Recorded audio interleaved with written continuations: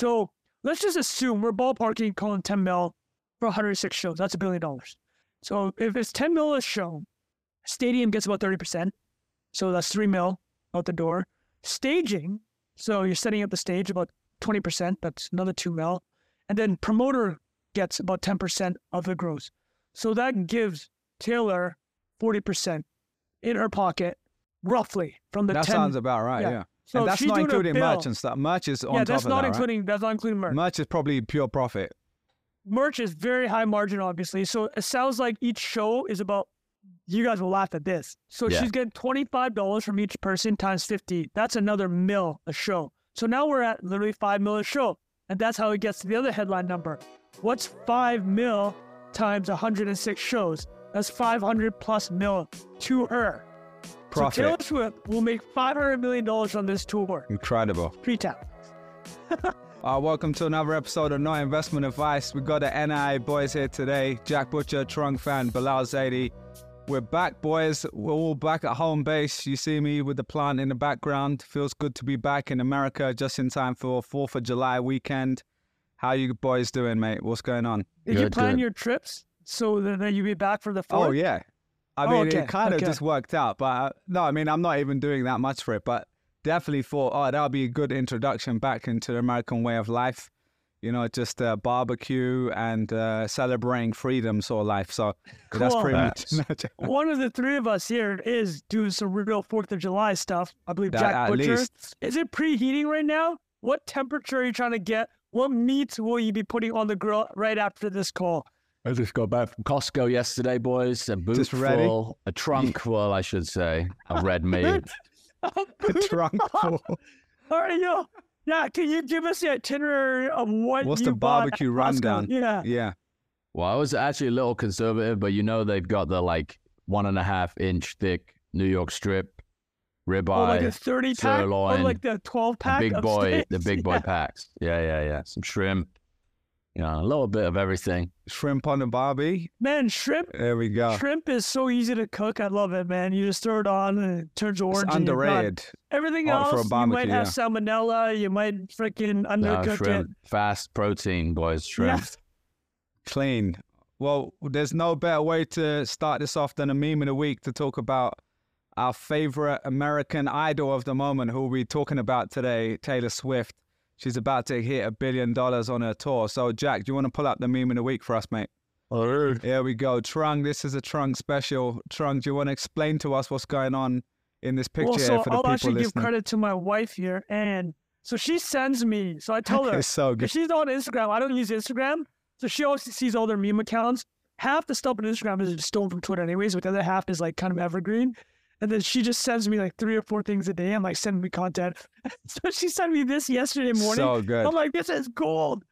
So this was from an account called Stereo Gum on Facebook, but I'm sure they ganked it from somewhere I else. saw it on Archbishop of Banterbury Oh, as well, you've one of already my seen favorite. it, right? Okay, Yeah, so it's yeah. already going around. So for the listeners, what this is it's a TV show, and it's Chiron. The banner at the bottom says Taylor Swift fan.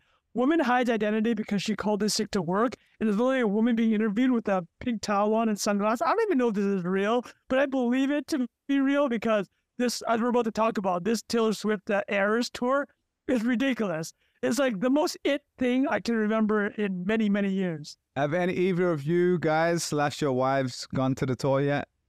No, No, our well, I want neighbors to ask went. Jack. Our neighbors went. but Neighbors no. went? Mhm. Did they say what it was the amazing? feedback? Yeah, so it was great. I think they actually were supposed to go to the one here, and the weather was awful. On one of the national nights, some insane storm came through, and I think a lot of people just waited there until 11 o'clock. She just played the whole set, but just 3 or 4 hours later, they went to Minneapolis, I think, to go and see it Wow. a couple of weeks ago or last week, something. Yeah. So Well, you're kind of Bilal, why don't you tell the listeners what we'll talk about other than the Taylor Swift tour? But that's Yeah, gonna be what the we meat of got. it. So we're going to be talking about Taylor Swift because it's 4th of July special. Obviously, you got to talk about that. We're going to touch on affirmative action, and then we're going to do our travel discussion segment that we were trying to get to last episode, but we ran out of time, so we saved that for this week. So that should be the 3 things today. And I will say Beautiful. my missus is going to California, especially to watch this tour. So she's going with her best friend who's pregnant. She's going to be like 7-8 months pregnant, I think, by that point. And I mean, that's this is gonna speaking be like the to send-off. what is happening. Why this is such a big deal, right? No, she's literally Well- flying across the country to watch this. It's pretty crazy. Wait, Jack, have you ever seen Taylor Swift live? Nope. Okay. All right. So, Bilal, why don't we tee us up with that? So, the meat of this segment is a Wall Street Journal article from Neil Shah last week. Neil Shah, I believe, is a music and entertainment reporter. Yeah. He wrote that this tour, Taylor Swift Eras Tour, which started in March, just 3 months ago, is on pace to do over $1 billion gross, which will be the first tour ever to do that. So we'll talk in general about more. But Bilal, what else did you see from that article that kind of piqued your interest? Yeah, just from what I've read, and I know you're writing about this for you. Is it coming out this week in your newsletter, or is it like on next Saturday? week? I got some on Sat Sat Post. Go ahead. All right, cool, perfect. So yeah, I mean the interesting thing is she's not really releasing her numbers. It sounds like so. Normally every night they'll be releasing this. I forgot the third party that reports all of this, but that's why when we've heard about Ed Sheeran, Elton John, like these massive acts, they've been like the two really big ones before, from what I understand, representing the UK. That's nice to see. But they basically they will clear like the gross number for the night and they'll report it, and then at the end of the year you get these roundups of who made the most money. But in this case it sounds like she's not reporting that. She's going to do that right at the end or something like that, which I thought was quite interesting. I mean, she doesn't have to, right? The main purpose a lot of people report numbers for tours is it drums up hype. Like, this tour did X this week. It's like another news story, right? Exactly. It's like when New York Times bestseller list for your book, like once you hit that, even more people get interest, and there's like a cycle 100%. there.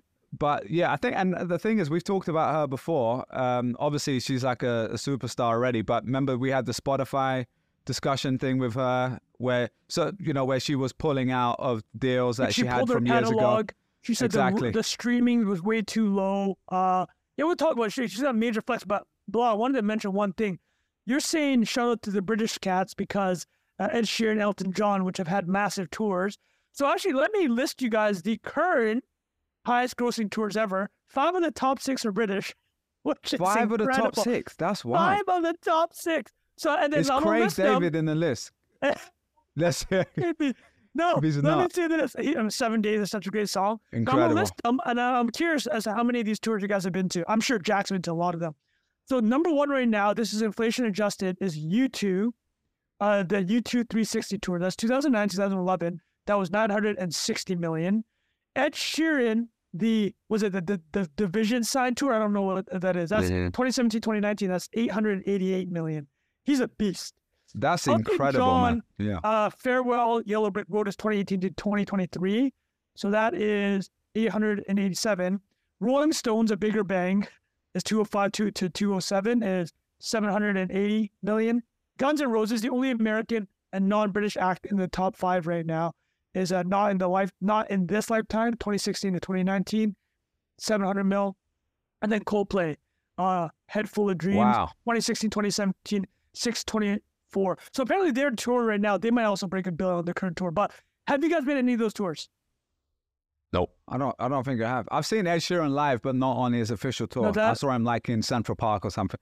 Jack, you didn't go to the Head Full of Dreams, Coldplay? I feel like that's a Jack joint right there. Oh, not a Coldplay fan. That's like, I haven't actually, most of that stuff I would have been caught at festivals. Yeah. Okay. Back in my live music days, I was trying to get as much bang for my buck as possible, mate. Yeah. Did Sharing you go a to Glastonbury, 5-seater. Jack? We used to How do many acts can we get in here? a Reading Festival. I used to do every year, and Global Gathering. Wow. Class. It's a good time. Did you go to Glastonbury? Never been to Glastonbury. Because no. My Elton mum John has just been like headlined 10 that. Did times. you see that? Really? Oh yeah, I can imagine. Yeah. That's crazy. And then, so Trung, can I ask a quick question? Because for people listening, like I know if I was listening to this, I would have got lost on the numbers a little bit because it's quite hard to 700 to 900 million is the ballpark of those top 6. Yeah. But the key question here is though, for comparison, some of these are like longer than others, right? Yes. That was kind of a weird metric. I thought it would be better to look at per year. Because, I mean, obviously it's like one big tour and they're making the most of that one big tour. But like it looks like her one is way shorter so far, and she's already hitting this amount. That's a great point you're bringing up. It's not apples to apples, obviously, because some like Elton John's a 6-year tour, right? And also per year's tough because it's like you could do 200 shows in 1 year if you wanted. Yeah. But so let's talk specifically to her and let's standardize it a bit. The way I'd standardize it is this: is what is the gross per show, and she's about 10 million right now. So call it 50,000 per show because you're doing large stadiums, and call it 200 average ticket. So like the retail price, not the markup on secondary, right? So 200 times 50,000 is 10 million a show. That's top line. We'll break down what her walkaway is, but you brought up a great point. So her 10 million a show is, compared to the list I gave you, by far the top. The only other one that's close is U2, which was about 7 million a show. So they're commanding higher ticket prices and filling a lot of stadium seats. Every other show is between 3 to 5 million gross per show. So that's probably a good standard metric, right? And to your point about the number of shows, so she started this tour in March. You guys remember we talked about it then, right? The Ticketmaster stuff. Oh, like, yeah. Yeah, like she the broke prices went up crazy. Yeah, she broke it. Like people have been, part of the reason why this tour is so big is she hasn't toured in, I think, 5 years. COVID obviously was a big reason for that. And in the period from her last tour, which by the way, I believe her last tour was Reputation, it was the highest grossing US tour ever. So she's already, but I think that's 300 million about.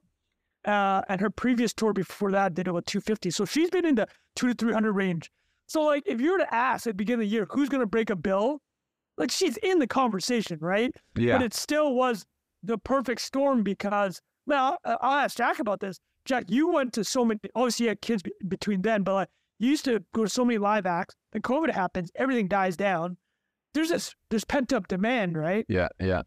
No, it feels like even just, I don't know, I don't even think it might have converted new people to it even, not just people who didn't get to go. It was like, oh, I've been stuck inside for 2 years. Like, it feels like the desire to spend on experiences in public has increased as a function of people being stuck inside, regardless of what it is. Eating out, going to concerts, doing anything outside. Yeah, traveling.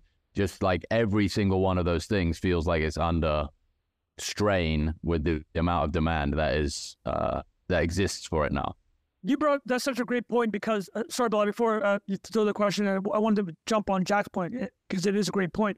Her fandom pre-COVID was largely female and in her teens, like call it the 15 to 30 range.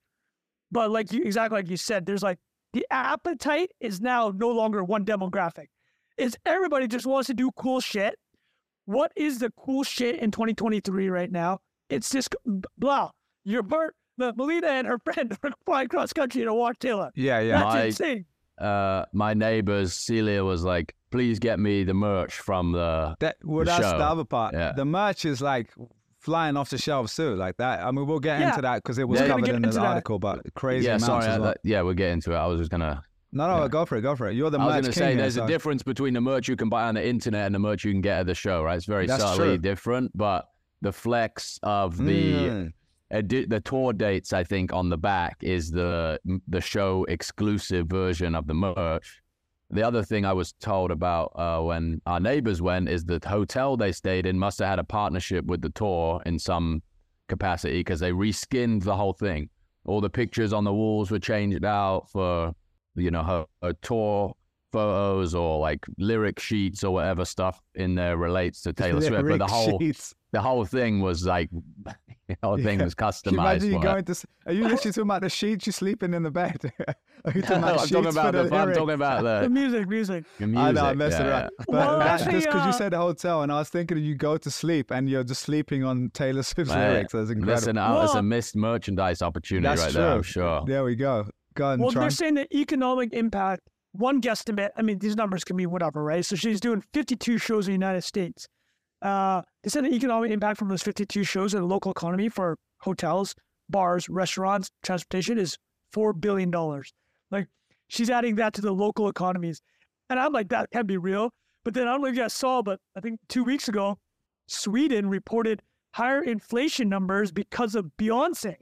So Beyonce rolled into town. That's wild. And, What?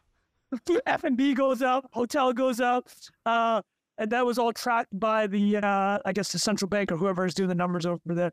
But back to Taylor Swift, I think we're all capturing kind of what is making this so unique.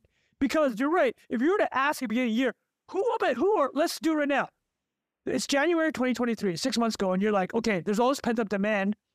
Which live app could fill it? Let's list off the top of our head right now. Blau. I think it would literally just be Taylor Swift, obviously, and Ed Sheeran because he's still beast.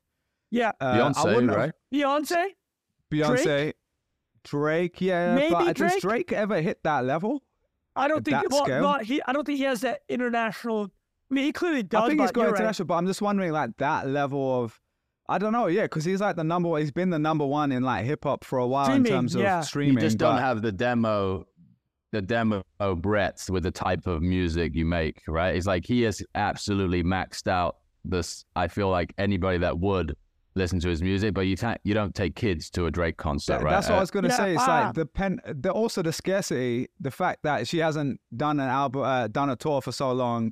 Like, it's just this scarce resource. Like, okay, now we're going to go. The other thing I was going to mention is the millennial thing. I don't know how much of this is related, but just with the millennial buying power, like, for so many people, this was their childhood, teen, like, sweetheart artist, right? And, like, that is their teen, artist that they grew up with. So, for that reason, I think so many of them are like Melina. She's going with her best friend who lives in California, to be fair.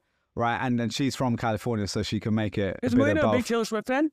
Yeah, massive. Yeah, I mean, she's not like crazy, but like she likes her music. Yeah, for sure.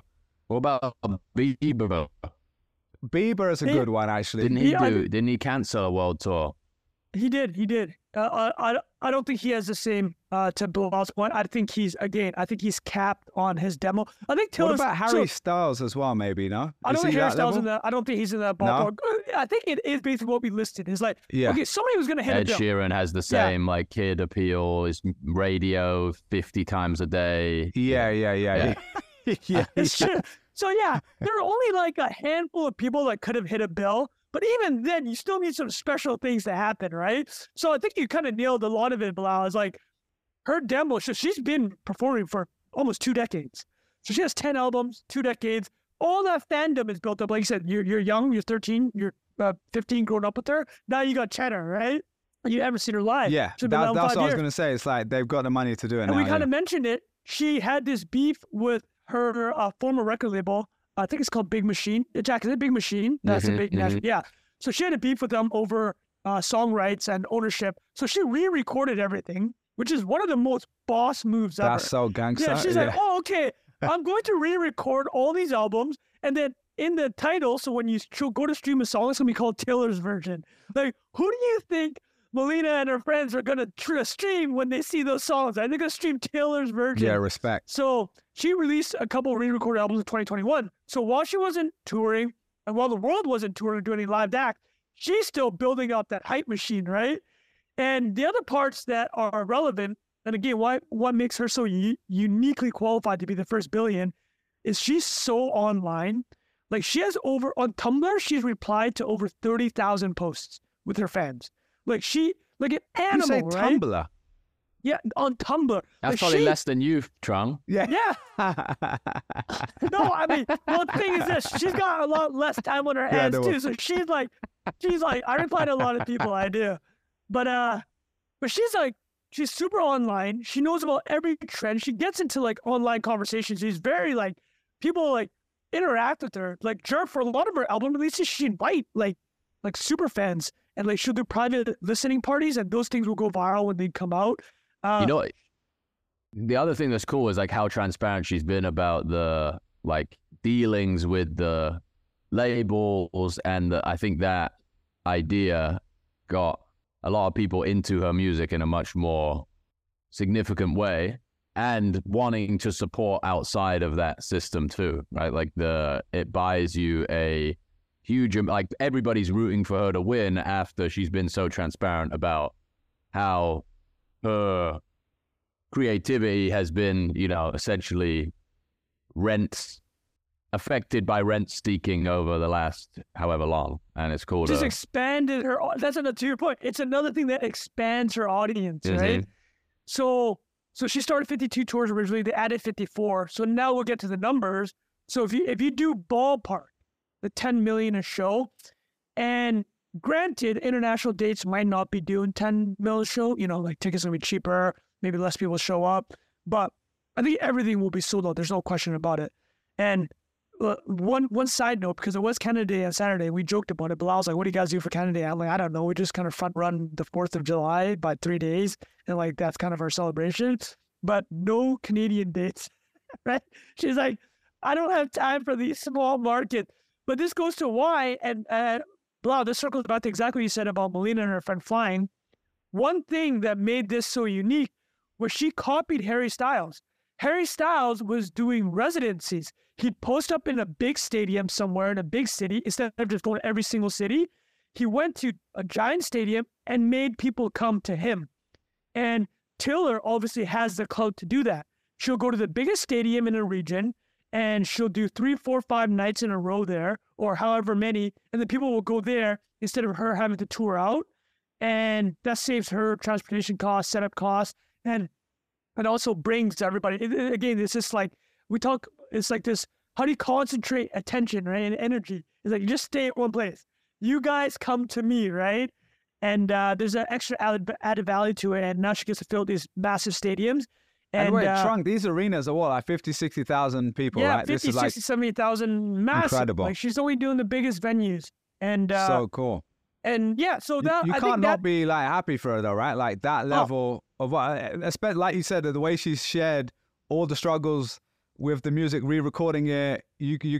And I think also with like back in the day with the Kanye West stuff that happened early in her career, like on stage, like there's always just been this like America's sweetheart sort of vibe brewing, and it's really cool. It's really cool to see that. She's such a. I mean, her dad was a pretty successful Merrill Lynch. I believe Merrill Lynch wealth manager. I mean, they're not dumb.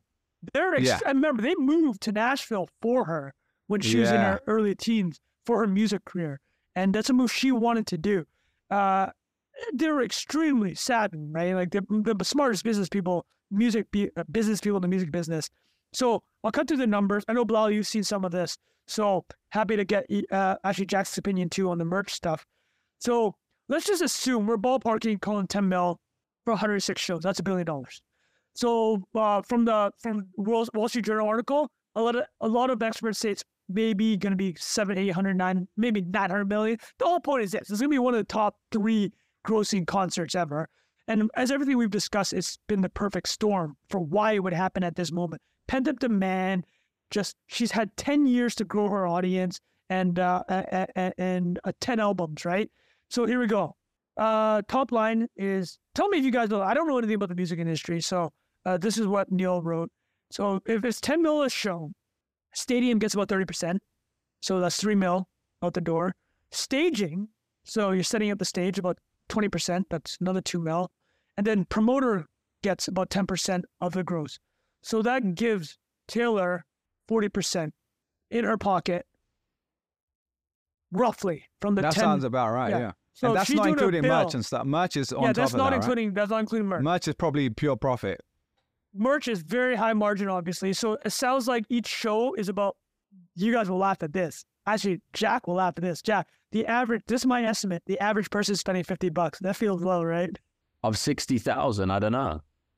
You think the average person is buying one? Well, actually, if you're buying one piece. Because a hoodie is like $75, I think. Yeah.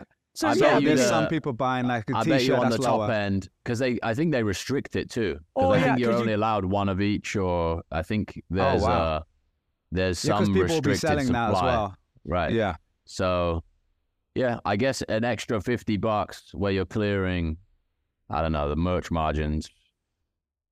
And they're not that crazy, but they are just like, it's not like they're engineering garments, right? They're just screen printing blanks, of which they're getting a nice bulk discount right? on. So she's getting $25 from each person times 50. That's another $1 a show. So now we're at literally $5 million a show.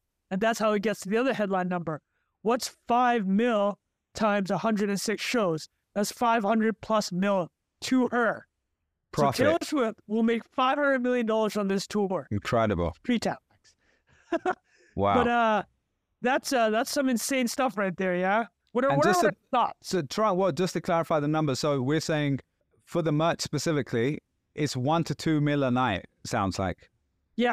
That's crazy for just merch in that amount of people. Because it doesn't sound like a lot of $50 per person, but when you say there's 60,000 people, that is $1 million, $2 million per night. That is to her, yeah. That's sick. So those are the numbers. Any thoughts on those numbers other than it's insane? No, it sounds about right. The numbers from what you've estimated. So she's gonna grow. The tour will gross $1 billion, and she'll walk away with $500 million pre-tax. I mean, listen, well earned, right? I mean, there's one more part of it that I want to add, which is we alluded to how internet savvy she is, but there's one thing that is so unique about what she's doing. Each concert she does, I think, 44 songs. It's 3 to 4 hours, 44 songs, going through all her hits. But each show has one special live act or one special unique thing. So there's like an Easter egg for each show, and it keeps all the fans involved. So like people are guessing, hey, what's the Easter egg she's going to drop at this next show? Well, or like, you start tracking it in like fandom style, just like how we watch Succession, right? It's like, oh, she's doing a show tomorrow. I wonder what the Easter egg is going to be. So she's keeping everyone engaged, everyone on the edge of their seat, super online, because all these videos end up on TikTok and Twitter. Mm-hmm. So it's like Jack, I love your thoughts on it. It's like an ongoing event, right? Like live stream basically 24/7. That feeling, even though it isn't. Yeah, it's amazing how they I think even without the live tour, I don't remember specific examples of this, but when people like the mob descends in defense of the pop star or the celebrity that has the like everlasting base of support, this just strengthens that by an order of magnitude because there's a very specific thing happening every day versus waiting for people to put music out or like it keeps the story happening in real time. And I'm like so far outside of how people actually talk about that stuff that sounds, it's hard to believe that does have, like, keeps the resonance that it does, but it makes sense now. Well, I have a question for you guys. We've talked a lot about the high end of music still making money, but there's been conversation for 20 years around musicians not making as much because of streaming, or I'd say like 10, 15 years probably is more accurate. But how does this compare to other forms of, entertainment? Because there's, music at this level on the high end. I'm curious if anyone's coming close to this with live events. The only other thing I'm thinking of is like Kevin Hart when he did comedy in arenas and that, but I think that was just really good for comedy. I doubt it comes at this level because this is... there's no chance. Yeah. There's just no chance. For music, it's just another level, right? I mean, you can fill, guys like Chappelle could fill 10, 15, 20. Can they do 60, 100 nights? But that's the thing. I think Kevin Hart was making the most money because he was doing arenas and he was selling out, like, I think 30, 40, 50,000. The O2? Yeah, the O2. But even just like, I could be getting this wrong, but I remember hearing some other comedians talking about who makes the most money. And like, because I'm a fan of Kevin Hart, but he's definitely not like the best comedian. Like there's other comedians that are way better. But just his style of comedy meant he could get families out. He could get it was a little bit cleaner by that point. I'm Googling it right now. Yeah. Oh, dude, he makes a shit ton from touring. Yeah, but the thing is, I'm just thinking logically around Taylor Swift ticket prices are $50 to $900. Like $900 is the VIP price, and I think with comedy you're not really doing that, right? Like you might be charging $100 a show or something like that, but dude, you're right. He crushed it, man. He's had years. What's his numbers? Yeah, he's had years where he's made 50 to 100 mil touring. Yeah, that was it. Yeah, and that Gervais was up there at one point. Who's that? Sorry, Ricky Gervais. Oh yeah. He had some good years. Definitely. But I don't know. This is like from the few people I've met that work in music, it's like touring is where people have their payday, basically. Like everything else is in service of that. Like, obviously people want to make music and stream it and get distribution for it, but crossing the chasm into the real world and performing is where like the bigger economic opportunity is. Yeah. I was actually talking to someone the other day, like entertainment lawyer, and the difference between. Actually, he was explaining to me like how different cities become really good for music artists. It's like you have to have venues that cater to all these different sizes. So you have to be able to fill up 1,000-seat show. It's like the 3,000, a 5,000, and then it just goes parabolic from there, right? Because if you can get 10,000, you can get 50. But the difference between like a 1,000 and a 5,000 person show is, that's a big jump. As an artist, is massive, even compared from like 10 to 50 or 50 to 100, because you're just not in the category of like stadium filler. I think it was on what's it called, the podcast, those two lads at the Creator podcast, they interviewed Schultz. Oh yeah, I know what you're talking about. It's Colin Samir. Yeah. There's a great bit on that where Andrew Schultz talks about his TikTok distribution. I think we might have even had this conversation where he's like showing up to these cities that he'd never expect to have an audience in, and it's just packed out. Like I think it was Columbus or something he said. Like he expected to go there and be like, nobody's going to show up to this. But like the flattening of distribution that came from TikTok meant that, you know, 100-person comedy club, you can fill up anywhere in America now because you have the TikTok distribution. That's a good example, though, of like the comedian arc, like the progression, because they go from basically paying money to go to a comedy, to do comedy at like an open mic, basically. Like you often don't pay, but you might like, you earn your right by convincing 10 friends to come. So they're buying tickets. So you're pretty much paying in your labor. And there used to be things where they would have to go out on the street and like, ticket and sell tickets for the club and stuff like that. So that's essentially where you start. But then you go from, okay, now people know me. There's 100 people in the club. Like everyone's just signed up for that night. They didn't come to see me. Then it goes, oh, I'm Andrew Schultz. I'm, Ricky Gervais. And I'm actually selling out the whole comedy club across the country. That's a few hundred a night. But then they get to like theaters, which is a few thousand. And then you're right, like the arena size. That's why Kevin Hart was such a cool example, because no one really does arenas, really. Like I went to Chris Rock at the O2. I think that's maybe 20,000 people when I went like many years ago. So at that level, you can maybe do it. But the other thing is, comedy in an arena, in my opinion, is not that great. Like, because you need that room, the echo, like the energy of the small room is so much better. Whereas like a stadium, if you're in a stadium for Taylor Swift, or you even like, I've seen like Drake, Kanye, like these guys, it can still be a great show because you're singing the same songs. Whereas a comedy show, if you're hearing the same joke over and over again, it's not funny, right? Versus like you going to a music show and you want to hear the same song. Like you guys literally heard Jay-Z and Kanye play that one song 9 times or something, right? So that's the difference between the two. 10 times. 10 times.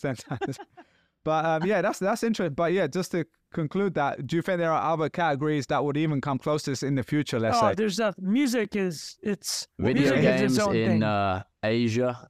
Yeah. Oh, that's true, actually. The video gaming one is interesting because that's closer to sports, though, almost. Like the level of people. What about this? This is a long shot, but not podcasting as a whole, but let's say Joe Rogan. I reckon Joe Rogan could sell out. I mean, he does sell out comedy arenas. He's a comedian He level. does it with Dave Chappelle. But like for his podcast, I imagine he had. And I'm literally thinking out loud here, so I'm not saying I agree. I'll say this. I'm going to double down on the music. It's just nothing is more of a mind virus than music, right? It's like, it's like a good song. It just, 2-3 minutes, you're cooked for life, right? It's that nostalgic thing as well. All right, so maybe the question is less around can it beat music, but just around who can fill up arenas. Yeah. Do you know what I mean? Like, I think Joe Rogan could fill up arena if he got 2-3 massive podcast guests and he combined it with some other stuff. I'm pretty sure where he's got like 12 million people listening an episode, like he can 100% get 20, 30, 50,000 people out. Mr. Beast. That's interesting. That's an interesting example. That's a good live, like, hold on to the car until you pass out or something. People will queue up for that, in I'm an sure. arena. I don't know how well that would be. What about like magicians? Magicians are quite interesting. David Blaine. David Copperfield. I saw Copperfield. I thought you were going to say guy, Blaine, Yeah, he was doing a stupid number. Yeah, Vegas. Vegas residency. We should do residency breakdown. That's fascinating to me, man. That's like DJs as well. Maroon 5. Celine Dion. Britney Spears Britney in Vegas. Spears. Who else? Calvin Who have you Harris. guys I remember seen? reading Who have you guys about seen? Calvin him. Harris is the number one DJ like I saw every year Celine or something. Dion. Have you guys seen? Celine have you guys Dion? done? No, have you that's guys done a amazing, though. residency? Have you seen any? No. Have you No. okay. No. Not her. No. I've seen Calvin Harris to be fair, but Okay. that was that was Fabric London. If you've ever been there, Jack, absolute I have, banger yeah. of a place. I have. Trung, this is like the you've heard the music dubstep, like that was a big thing like 10, 15, 20 years ago. That was like the home of dubstep for a while.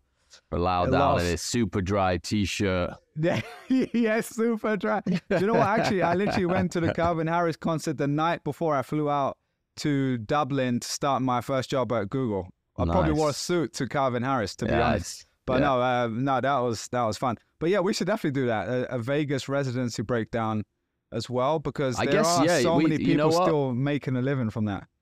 I guess it's still music, but I guess just different category. Like DJ, like it's such a different. That's crazy, though, right? Like showing up and like mixing music for a It's couple incredible. hours and filling up a place, and obviously the AV setups. I know a guy who went to school with the bloke who does Martin Garrix's laser stuff. So every venue they go to, it's like you drive like two of these massive Arctic Trucks trucks. full of stuff. Yeah, and just like program these lasers depending on the shape of the build. Like the production that goes into these things is Yeah. insane, man. Roll Yeah. into town for one night, build that thing, and then you're back on the road the next day. That is Crazy. sick. Crazy. Gotta do that. All right. Trung, anything else on Taylor Swift before we wrap that up and talk Actually, I'll about... do one thing for you guys. A nice little historical analogy. The Beatles. So we're talking about Yeah. the energy that's happening right now. You guys probably know, obviously, famously, in 1963, the Beatles showed up on the Ed Sullivan Show, and that started their Beatlemania I rise did over not the know rest that, of the no, to decade. be honest. Oh, you did? So No, it was a very specific one of the most fun fact. famous, like pop culture images of the 20th century is the Beatles on the Ed Sullivan Show. 70 Okay, million do you know people what? watched Now it. you He's say that, very I know the uncultured picture you're talking You've about. definitely Swine, seen Bella. it. Yeah, that's I know the picture, well, but I you know didn't know exactly. who it was. You definitely know that image, right? Yeah, no, the That image was I when know, they yeah. broke through in America. But the crazy thing is, if you actually look at the history of that, I think that happened in March. No one in America even knew the Beatles in December of 1962. And no one knew about them. And then within 3 months, they were the hottest shit in the world and then dominated the rest of the decade. But there's a lot more similarities and a lot of like happenstance involved in how that happened. But one thing that is of note was JFK was assassinated in the previous fall, in November 1960. Wait, I'm getting the numbers. 1963. And so this is 64. Sorry. Just fast forward everything I said by a year. But the whole point was this: JFK was assassinated, and what basically happened was that there was a very somber mood in America. Like the country was, and especially the youth of the country, were looking for something to kind of pick them To up. uplift them, yeah. Yeah, and it wasn't so different. I mean, very different circumstances, but I'm talking about a tragedy or something you have to deal with as a country, which in our case was pandemic and COVID, and like all this pent up like kind of demand for like an emotional release. Yeah. And the Beatles basically filled that void. So just to confirm, they came in February 1964 on the Ed Sullivan Show. So JFK was killed on November 22nd, 1963. So 1 year.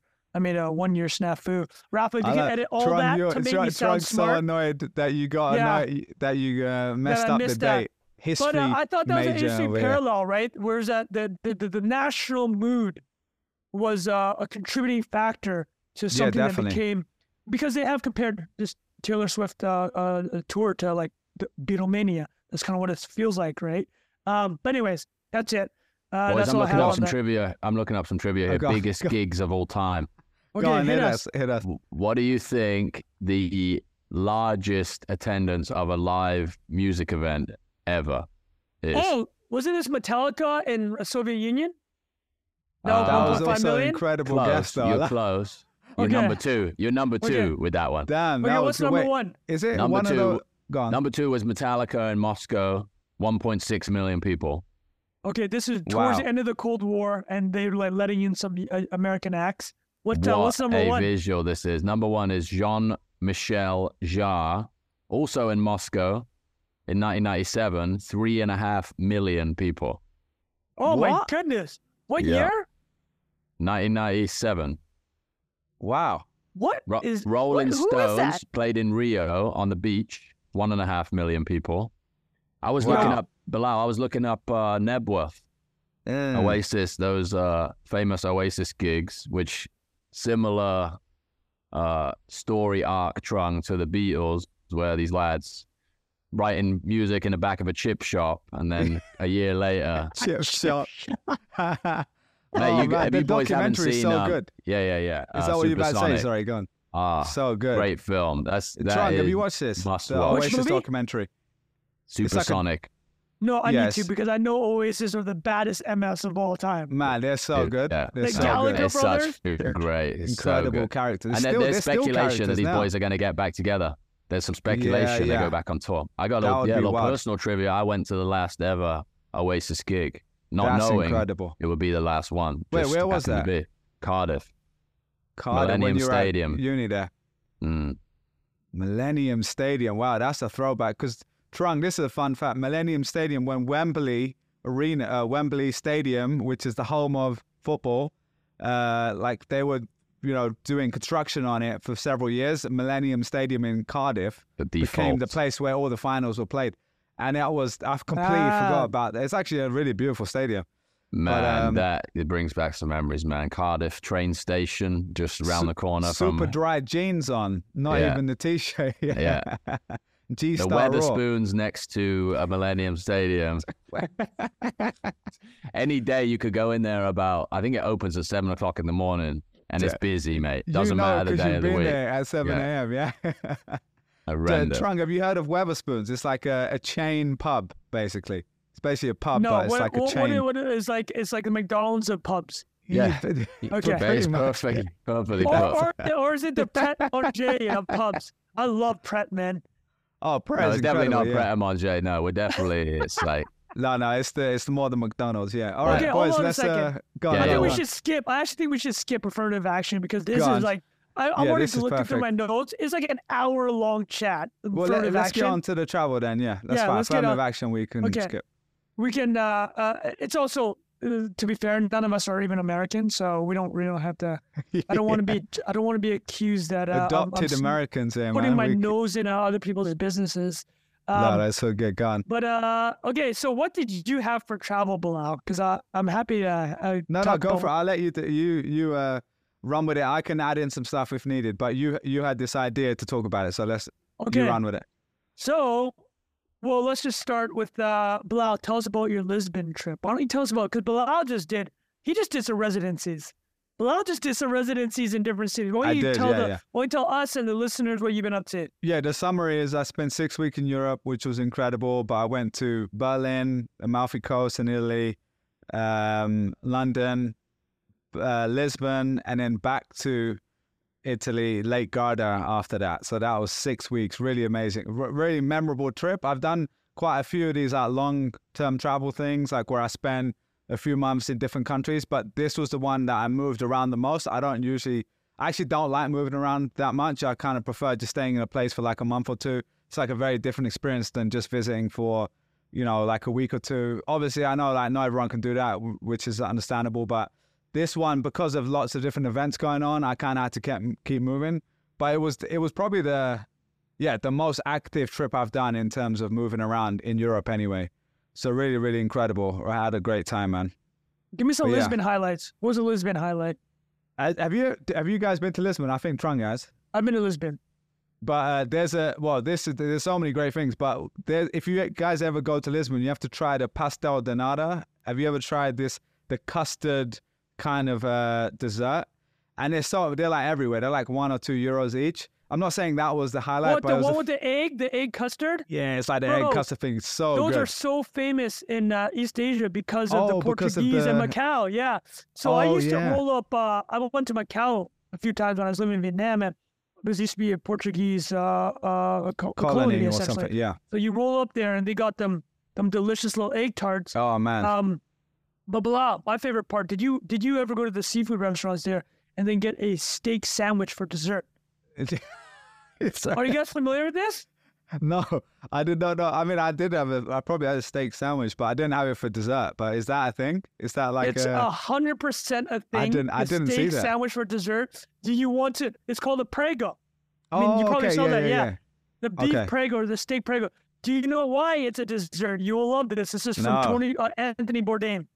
Fun fact, When you hit us. eat at a seafood restaurant, right, and you're drinking, there's not a lot of soaking up of the alcohol. Okay, Right? got it. Seafood Yeah, is yeah. all very heavy.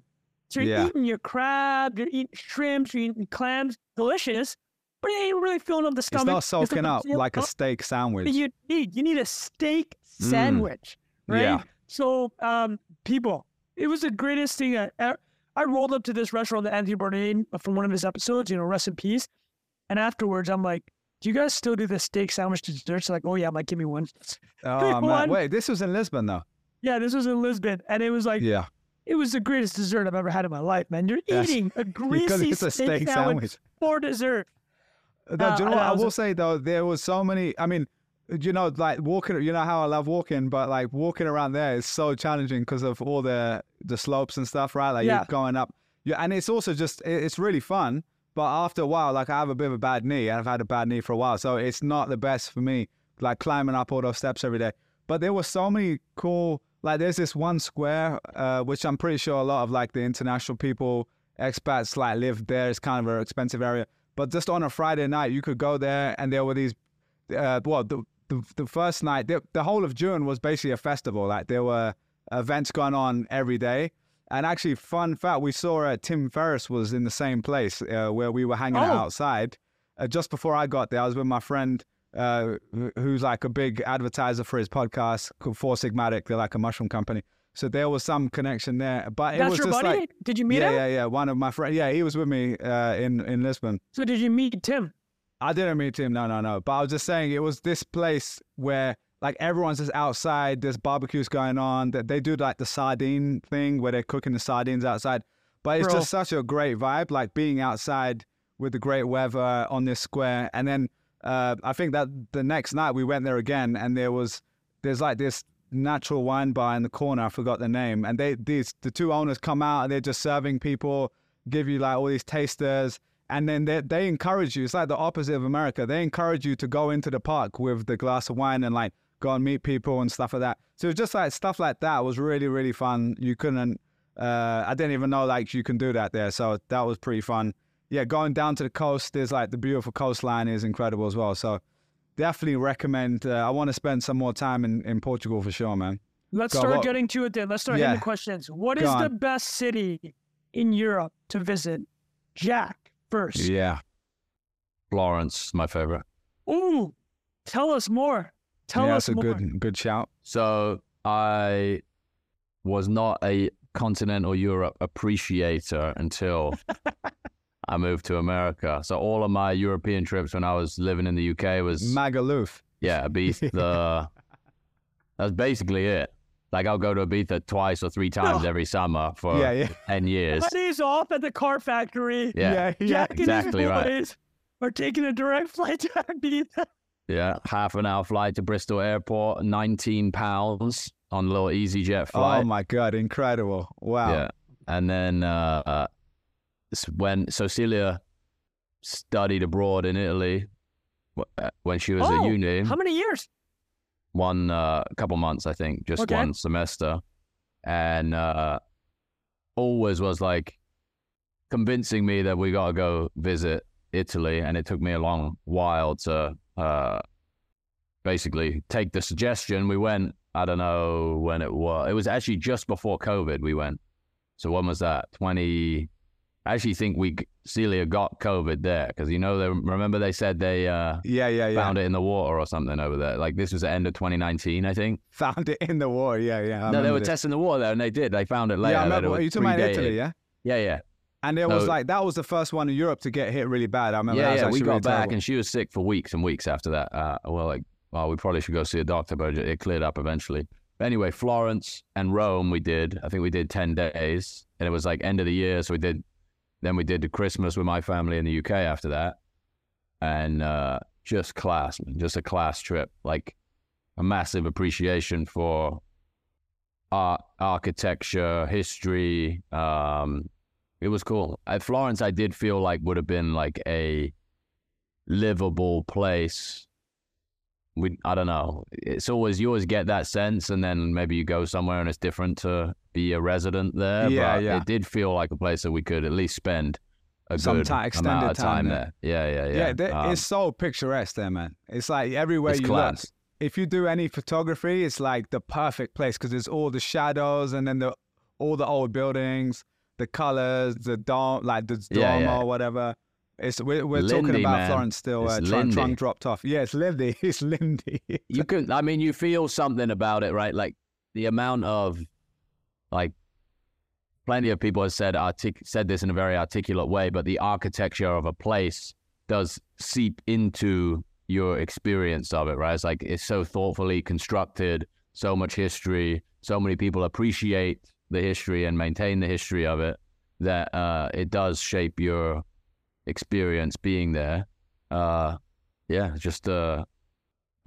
then Rome, I appreciated for different reasons. It wasn't somewhere that I would consider living, I don't think, but man, just crazy history. Obviously, Colosseum, Vatican, just going around all these. Yeah, you've done I that, love the right? way people call it the outdoor museum, right? It's just like, it's an outdoor museum.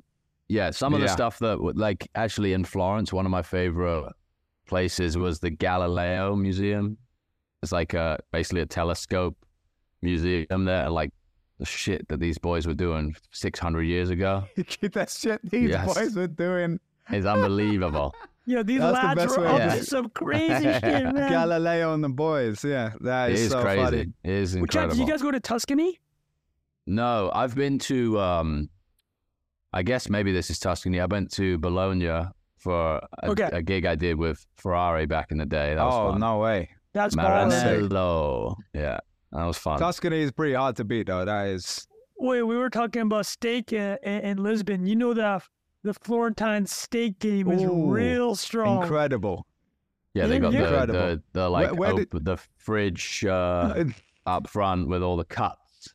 Well, dude, you appreciate it. You know when you're traveling and, like, listen, you're at the beginning of your travel, you're always like more loose with your wallet, but towards the end, you're like, I gotta every day. Like, so, like, during our Italy trip, when we went in 2019, fall 2019, we were in Florence on the 12th day of a 17-day trip, and at that point, Trunk Stunner was like, yo, we might have to eat McDonald's every meal. You gotta pull it back, yeah. No, but we found a Florentine steak place, which was like €20, feeds 3 people. I think we hit there 3 nights in a row. But that's one of the joys of traveling, is when you're on a little bit of a budget and you just find one place that just slaps so hard. And also, honestly, being in Europe right now, like, just coming back last night, I went for dinner, I scanned my card, and on the Chase app, I get like the little notification. And for the last 6 weeks, I'm in my head automatically doing the conversion, like, oh, that was not that bad in dollar terms. But this one, I was like, oh, wait, that's the same amount. And I hadn't clocked that I was back, sort of thing.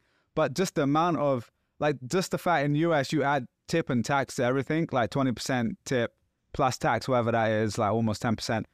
It's just so much cheaper. Like, for even like going to a fancy restaurant there, everything's so much cheaper with the purchasing power of the dollar right now.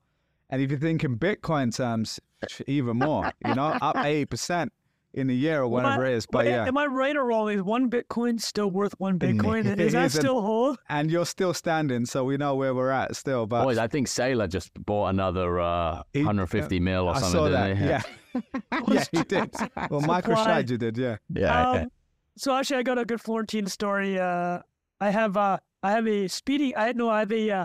parking ticket from the Italian government for Florida. They somehow found me. I got one of those too. Yeah, I'm like, bro, I'm paying this, man. Like, have you seen your street? I'm supposed to figure out as a tourist how to park in this mess. Like, each is like 1.5 lanes, and I don't even think it was a parking ticket. I think they said I sped through a stop sign. I'm like, how do you even know this? How desperate are the city finances? I know they're desperate. This is like a whole thing. Right? There's like, go on Reddit, man. There's like a whole subreddit of this.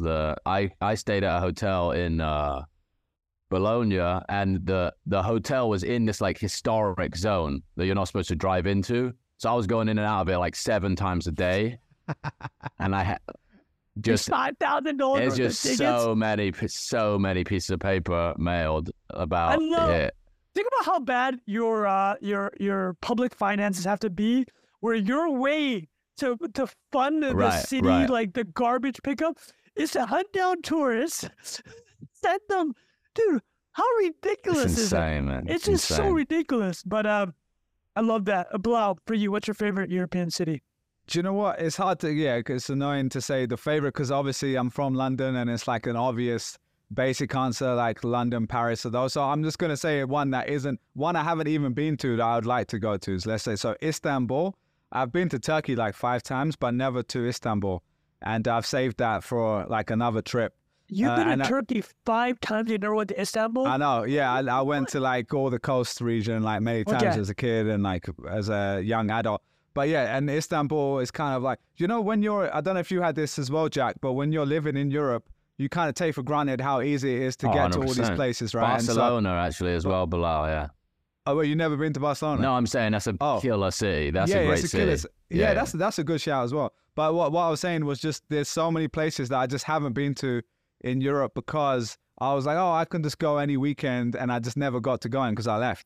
And so now when I go back, it is crazy how like you can get a £20 trip to a lot of these places, and then even if you're a student, you can stay in a hostel. Like I stayed in hostels for £5 a night or something like that. Or you can spend $1,000 to go to Boston or $2,000. Yeah, exactly.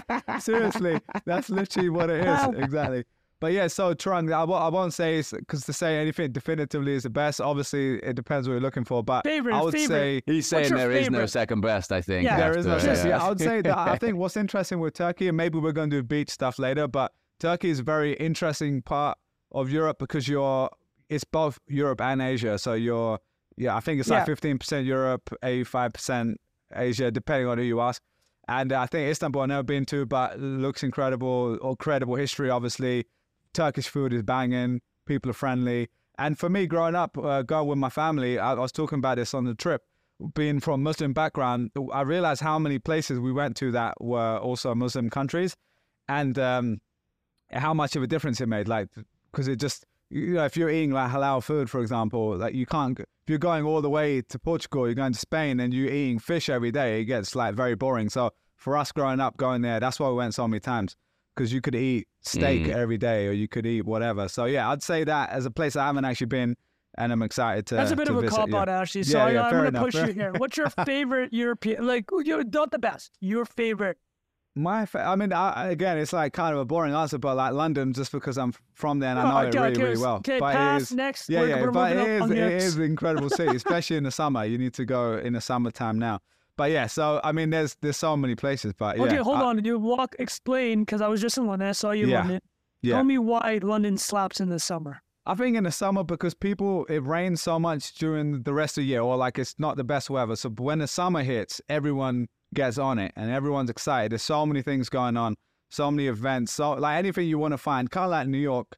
The reason I love New York, you get that same vibe in London, but there's also so many parks. So I'm not saying necessarily for like history, though. There's obviously a lot of history to see there as well, but more like lifestyle-wise, it's just very interesting. There's so many things going on that, like, obviously the food you actually get. I think there's a really bad old stereotype of bad food in England. Like we've discussed it on this show many times. Yeah, we've discussed it on the show, but London food is actually really good. Like it's like big city, right? You can get any of the top level food in the world. Exactly. And there's actually like very like amazing restaurants and stuff, and good cheap eats. Also the kebab slap. So you gotta really just make the most of it. But yeah, I will say I'll say like Berlin was also a place I've been to a couple of times now, and that is a really interesting city again for the history stuff. If you want to go do that sort of stuff, but also it's just a very livable. The sex clubs. That too. But like nightlife wise, you can go out on a Friday and stay out till Monday if you want. Like that, people do that literally. Yeah. And then the food's again incredible. It's like a very international city that isn't London, so I think that's again, it's not like an unknown place, but yeah, obviously a really, really fun place as well. Let me keep pressing you on London. I like where this is going. Yeah. So 2 questions. This is a pure touristy guy lens. So is Hyde Park the best park in London? I don't think so. I think it's a good park, But there's so many nice parks, like Primrose Hill is nice. Hampstead Heath is really beautiful, but they're kind of a bit further out. Kew Gardens is nice. But yeah, I mean, Hyde Park is nice, but it's kind of like Central Park. It's like, it is really nice. But then again, as a tourist myself, I always hate being around lots of tourists. So that is probably one of the most touristy ones. So you're just around people with selfie sticks and stuff a lot more. But it's still a nice park, but it's not as beautiful. Like Hampstead Heath is actually really great because you get like you get the woodsy sort of part, but also the kind of sitting on the lawn part if you want to do that and have your Pimm's cup going, a little picnic going. So yeah, I'd say that's probably my favorite one. One more London summer question. So I'm on that London Eye ferry tour. The 45 minutes. I get in there, sit down with the wife and kid, get myself that 6-pound wine, the one that comes in the plastic bottle. So I'm on that ferry and I'm seeing a lot of people at these oyster places, right? On the River Thames. Yeah. Do those things slap? Do you ever go to those things? I feel like I've probably gone back in the day, but I feel like a lot of, like in any big city, there's a lot of the tourist trap places where they're charging a crazy amount of money for like mediocre stuff. So it could easily be one of those because of the location. For sure. I don't know for sure, so to be honest. That's not like a thing you're like, oh yeah, you got to definitely do that. But there are a few places, honestly, near the Thames, like Gordon's Wine Bar. Have you heard of that? Or I might have told you about it. That's like the oldest wine cellar in London. It's like 600 years old or something crazy. You walk downstairs, it's like this crazy, cozy wine cellar place. But yeah, there's a lot of, like any big city, if you can find a pocket that you love, but it might take a little time. And a lot of people go to London, don't love it straight away, which is fair enough. And but I think, yeah, obviously I'm defensive over it, but I do think if I'm picking one, I kind of have to pick that, you know. What about you, Trung? And then Jack mentioned Barcelona. Barcelona's sick, to be fair. Jack, you're talking about, you guys are talking about the architecture, like seeping into you. You're just like, we oh, talked yeah, about it last year, right? One. When after I kicked back, Ham. buddy, yeah. Well, they come and they're like, dude, we're talking about Amon. Yeah. Sorry to interrupt the architecture. No, but I mean, like, that's equally as good, right? Like, that's the other part of it. It's like, yeah, that's dude, hard to beat Barcelona. Slap. Like, here, so for good. me, this is not going to be a controversial statement. I just love Jack saying random Spanish stuff. Patatas bravas. Yeah. What's the beer? What's the Spanish beer? I know you're talking about the red label now. Yeah. Oh man, it's like €2. So many good memories. That's actually of that, a nice man. one. You can just walk around with that, like get patatas bravas and a bunch of food. Sorry, every Spanish-speaking person is going to be horrified by pronunciation. But go on, Trung. Sorry, you're right. Like Barcelona is definitely up there. That's it. This is what I bought last year. Is the Gaudi book. We talked about him. Beautiful. He got the Sagrada Familia. His gardens, the stuff that he's worked. Dude. Oh yeah, incredible. One person in a city, and that's a place that I would consider living for many, many months with my family. Yeah. And this is not a controversial statement at all. I can't mess with Northern European prices, man. I like going to the Med, and it's just. You're right, and the weather's sick. There's also a beach there. That's what's cool. There aren't many proper cities. Oh, big city beaches, Yeah, there's like Rio, I guess, has a beach. Lisbon has beaches. Yeah, but Sydney, like this is like actually it's a up pretty there, good right? beach. There's like 10 cities in the world with a super high quality beaches, like near the central business district is one of them. The other thing about Barcelona, well, I'll tell you what's interesting about Europe in general. You guys probably. Let me give the economics perspective, and you tell me if it resonates. Is like Northern Europe's obviously richer than Southern Europe. So France, Germany, England, in the north, much wealthier. Same with Scandinavia on a per capita basis.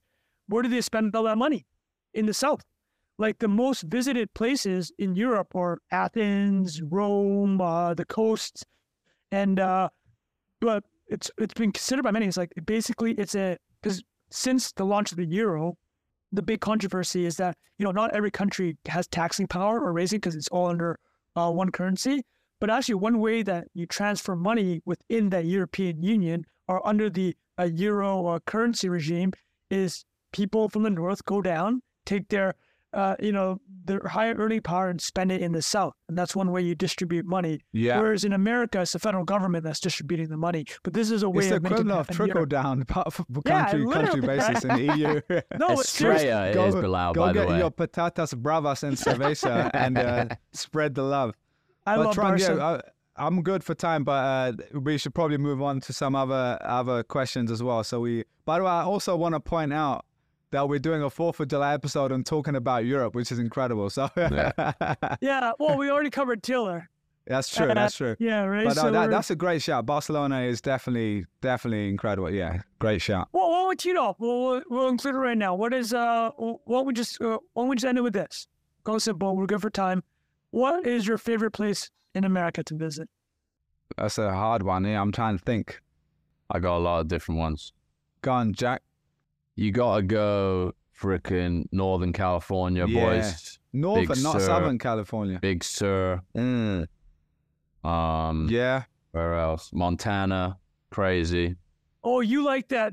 Have you done this with Celia, or you did this with your work? Both. Done Okay. I did a job in Big Sky, Montana, which is like Yellowstone National Park. Mental. Just Insane. Me and Celia went to this place called Glacier National Park in Montana. Incredible. And then Big Yeah. Sur, I've done a bunch of work out there but one of my favorite places in the world is Carmel by the Sea. You ever heard of this place? Oh, yeah. Maybe because you've told me about it, but Yeah, it's like, you know where Pebble Beach is? Amazing golf course. They do like a huge car show out there. That's why I was out there a bunch of times. But there's like these little pockets, towns in like bays that all have a beach in there. I think it would be like Celia convinced me a long time ago that you'd probably get a little bit bored living there with, one coffee shop. But it was like as a place to go and like, spend a few months chilling out. It's hard to beat. the common theme here is the unplugging from the big city grind, Exactly. right? Right? That's that's true. Those are great. That's a that good was shout. a What great about answer. you, Trunk? In America, so I lived in Boston, been in California a bunch. Does Hawaii count? I love Hawaii, man. I love Honolulu. Yeah. I think it does count, yeah. Oh my goodness, Vegas. So I've been to Maui and Honolulu, and they're so different, right? Because Honolulu is like basically Vegas on the beach, and Maui is its own resorty thing. I way prefer the That's a Vegas on the tagline beach. right there. Yeah. Tagline for an I ad love, campaign. So for the listeners that had been, like, if you've been at the Halekulani, legendary hotel, I was there and I'm like, I'd never been to Honolulu. I think I went 3 years ago, and I'm like, this is the greatest place ever. This is like, I'm like, Hawaii, I get it. I just 100% get it. I love the fusion of food too. You get all the Japanese, the Pacific Islander influence, the Filipino influence. And in terms of Jack's answer, like a site, I probably haven't seen enough sites, and I owe it to myself and my family to do that drive from Vancouver down, all the way down to Southern California. Down the West Coast. Down the West Coast. That drive is supposed to be incredible. But I did.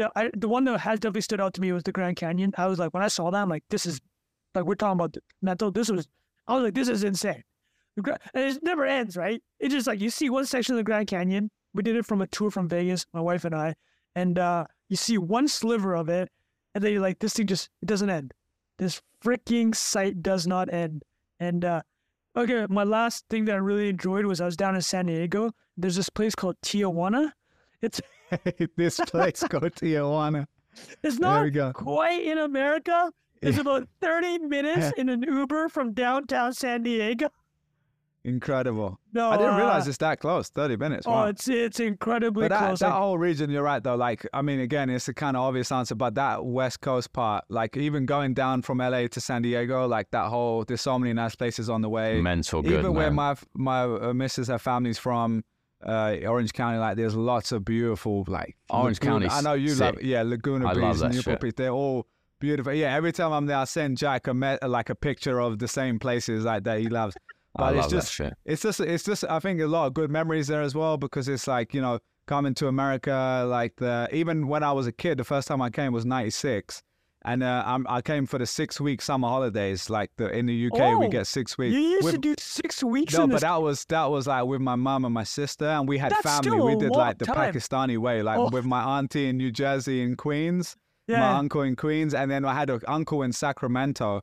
So not Yellowstone is what you're saying. No. We weren't balling out. We did go. I mean, it was an incredible trip. We went to Disneyland. Like we did in Anaheim or Disney World or whichever one it is. We went up to Niagara Falls. That was actually really incredible as well. But yeah, it was a fun trip back then. But it was like really planted the seed for like that American kind of like what you've seen on TV, but seeing it in person was kind of crazy. And I remember coming out of LAX and seeing like the palm trees. And just as being someone from Europe, like just seeing a palm tree in a city is like, what's going on here? And then I remember when California is next level geographically. It just hits so beautiful, man. Yeah. I don't know if I'd ever want to live there, but I do love visiting it. It's just really beautiful to visit. On geography right there. Yeah. Incredible. And then the other one, I'll just add one that I actually haven't been to again, but I really have wanted to go. So maybe we'll do an NIA catch up there. But New Orleans is somewhere that I really... I've been. Yeah, is it fun? A good time, man. Bro, that's a great call. Wait, good shot, yeah. Could you get like the French... like what's it called? Wait, the French Bilal Quarter. Do this episode places I haven't been. Like, Bilal, what's your favorite place? I haven't been. Yeah. I'm trying to say like places I know I'm sure I'd love, but like because otherwise it's like New York. Yeah, New York's great, but like it's kind of boring. Everyone knows it already. New Orleans. So hard, dude. First of all, also that video, there's a viral video of these gangsters in New Orleans. Do you remember this, chat? Is this New Orleans, the one I'm talking about? Yeah, of course. Yeah. What do they say in the video? There's a Jeremy or Ross Kemp on gangs. Yeah. Trung, have we ever seen this video? It's incredible. No, sorry. Back to you. Have you been to New Orleans, Trung? Yeah. It's incredible, man. I'll give a couple tidbits. What I love about the city is it's everything you mentioned, right? It's so like Montreal and New Orleans, obviously the French influence, are so different from the rest of North America. Yeah. And there's actually quite a sizable, relatively speaking, Vietnamese population there. Oh, I didn't realize that. In the lead up to like a full deployment in the Vietnam War with Ho Chi Minh really taking over the north and then moving towards a straight conflict with the United States and the South, the southern South Vietnam was run by a Catholic, and the Catholic Church is very strong in New Orleans. So they took in a lot of Vietnamese dissidents and political refugees. So that's interesting. That's how they got their Catholic Church connection. But the interesting thing about New Orleans, and I had no idea, we obviously know Mardi Gras, that crazy stuff that goes down in that area. But when I got to the airport, every ad was for the World War II Museum. I'm like, what? Why is there a World War II museum in New Orleans? And like, why is it apparently the biggest one, or one of the biggest ones in America? It's because they built the landing crafts for D-Day in the city and in Louisiana. So there you go. That's cool. Wow. Yeah, go to the World War II Museum, people. I'll definitely save that for when I go. Yeah, that's a. And then I would say I think upstate New York is actually quite underrated for people that aren't in New York, because we go there quite often now. We've been going the last few years, but I lived here for like 7 years before I went, which is embarrassing. Is it because there's lots of greenery, lots of trees? Yeah, it's like beautiful. Like I think, Jack, you were there recently, right? I think you Pound Ridge, very nice. Yeah. You said you had a great time up there, and it's just such a beautiful like landscape, and just it's like the woodsy areas of upstate New York and Hudson Valley, the Hudson River. Yeah, Woodstock's pretty fun. Yeah. Lake Placid, if you haven't been, Winter Olympics was held up there. You can go and Canadian Trung got happy there. There you go. Look at that. Those eyebrows are way up. Olympics. Yeah, that's a good. There's they got all the luge stuff and everything. You go and like see all the old Olympic infrastructure. Pretty cool.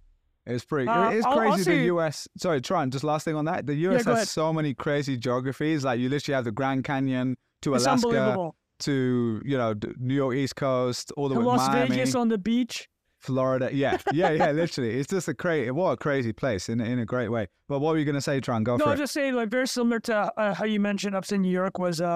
Actually, isn't this basically the same area? Like southern Massachusetts is basically upstate New York, right? It's like I think they may be near each other. It's similar, right? Yeah, it's like a way more big away. cities. So the Berkshires in Massachusetts. So I drove through the Berkshires, which was about 3 hours from Boston, and I stopped off at the NBA Hall of Fame on the way there. So that was amazing. That was a good trip. But yeah, that's it, man. Like, yeah, perfect. Jack's got a balance, but that's perfect. I love it. We threw some American stuff in there. Guys, Great. happy 4th of July. Thank you, 4th of listeners. July. Yeah, thanks everyone for listening. Indeed. Let's put it out. Yeah, I hope you guys enjoyed that. We'll see you guys next week. Good to have everyone back in one place. All right. Nice Great one, bands, boys. See you in a bit. Bye-bye. Bye.